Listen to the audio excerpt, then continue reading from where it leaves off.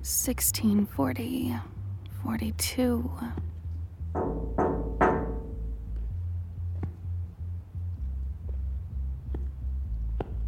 Is this the right one? Yeah, this is it. Shit, I didn't get the building wrong, did I? All these warehouses look the same. Guess I'll just let myself in. I've seen photos of your studio online, but they pale in comparison to the real thing. The smell of turpentine and fresh linen is heavy in the air. Every surface is covered with piles of drawings and stacks of psychology and philosophy books. And some of your best paintings are just there, stuffed into the corner as if they aren't some of the most challenging and influential works the art world's seen in the last decade. Hello? Oh, hey there. Sorry about that. Hi. No worries. I hope you don't mind I let myself in. Not at all. Come on in. Tea? I just brewed a new pot. Oh, God, yeah. That'd be great. Okay, one sec. Feel free to have a look around. You and I have exchanged emails back and forth over the years, run into each other at various gallery openings and talks. But this is somehow the first time I've been to your studio. And I've got to say, I'm a little bit starstruck. I've been appointed to curate a group exhibition for the Contemporary Art Institute, and yours was the first name I thought of as I started to put together my research. Your work has been everywhere the last 5 years. Ever since you won the Jared Foundation Fellowship, galleries and museums have just been clamoring after your work, and rightly so. Your paintings are massive, like huge totems, and densely layered in huge swaths of thick, seductive colors.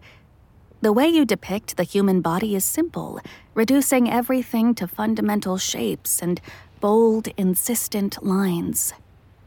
There's always been something so tempting about your figures to me. The way they gaze out at the viewer. I've always felt a little seduced by them. Doesn't really help that on top of all your accomplishments and talent, you're hot. I'm not afraid to say it, and to be honest, I doubt you are either. You don't have any of the obnoxious arrogance and self-importance that the art world tends to encourage. But there is a swagger in your walk, a loose carelessness that the rest of the world and I find so charming.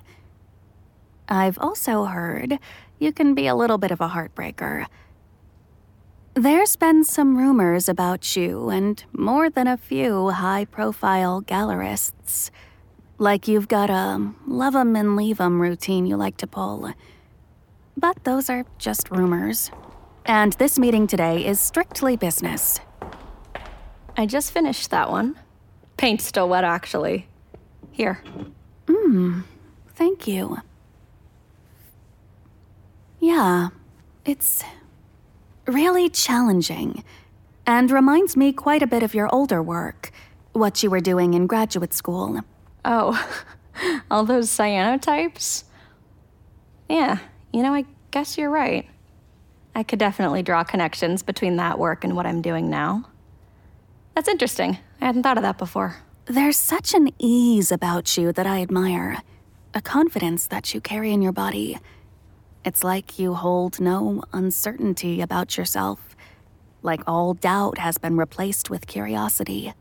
So, you said in your email you wanted to talk about the upcoming CAI show, right?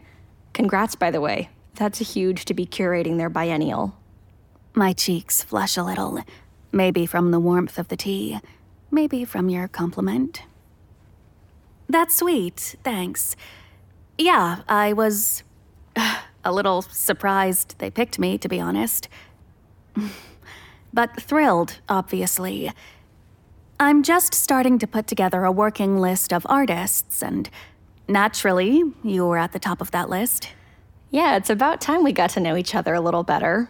I mean, I feel like I run into you all the time. You push your weight onto one foot, then the other, like you're unable to stand still, like your mind is spinning in 1,000 directions. But despite that, you're still focused on me. I push a few fallen strands of hair from my messy bun behind my ear, never breaking my gaze with you. A lot of my work is already scheduled to be shown next year. 3 solo shows next year and a couple of group exhibitions out of the country. So I can't make any promises that I'll be able to contribute, but why don't you tell me a little bit about what you had in mind? There's a smudge of pale blue paint just above the corner of your mouth. For a moment, I imagine what it would be like to reach out and wipe it away. Yeah, of course. Well, I've been thinking a lot lately about the concept of friction, historical friction specifically. And I've been wanting to build the exhibition around this idea that warmth and energy are produced when one thing comes into contact with another. But there can also be a clashing, kind of animosity from the collision of two objects. Yeah, like the idea that the same thing can be invented by different people in different places. Yes, exactly. That's... yeah. And your work, especially the recent paintings, these over here, I've just been thinking a lot about them in relation to someone like Davis Eves, who makes these really small, intimate bronze sculptures. Almost like you two have invented the same thing, just in different forms. Oh yeah, I know Davis. That's... wow. I've never considered what our work might do if it was in the same room, but that's an interesting proposal, definitely. You meander towards one of your paintings, hanging like a massive billboard on the studio wall. You look up at it, almost as if you're seeing it for the first time. You wave me over to the canvas you're standing in front of. I don't really know why, but a rush of adrenaline surges through me, a giddiness that forces me to stifle oncoming laughter. It's no secret how charming you can be, even when you aren't trying. But having that attention directed at me is kind of thrilling. This one is a good contender, I think, for what you're trying to do with the show. I have a couple of others I'll be finishing in the next few weeks that I can show you too, but I'd love to hear your thoughts on how this one might work. I join you in front of the huge canvas, and my shoulder brushes against yours. It's an accident on my part, but you lean into me a little as you slip your hand into the pocket of your paint-splattered coveralls.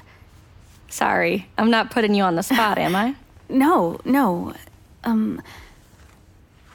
I'm suddenly aware of how close together we're standing.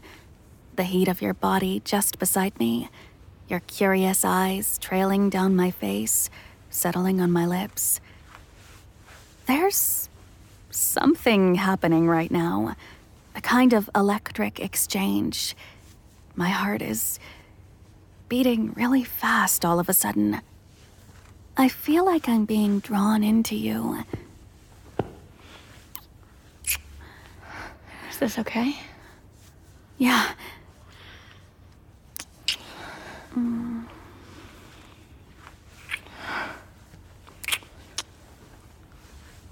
You walk me back a few paces, but your lips never leave mine.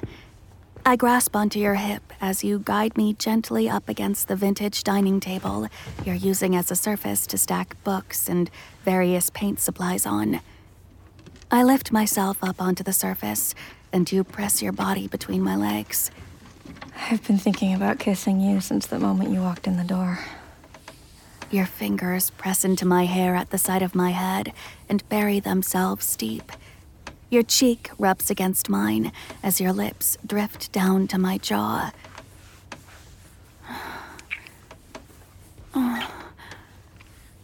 Desire floods me, and I tip my head back to just bask in this moment of pleasure. Oh, fuck. I squeeze tighter around your hip and widen my legs to bring you closer.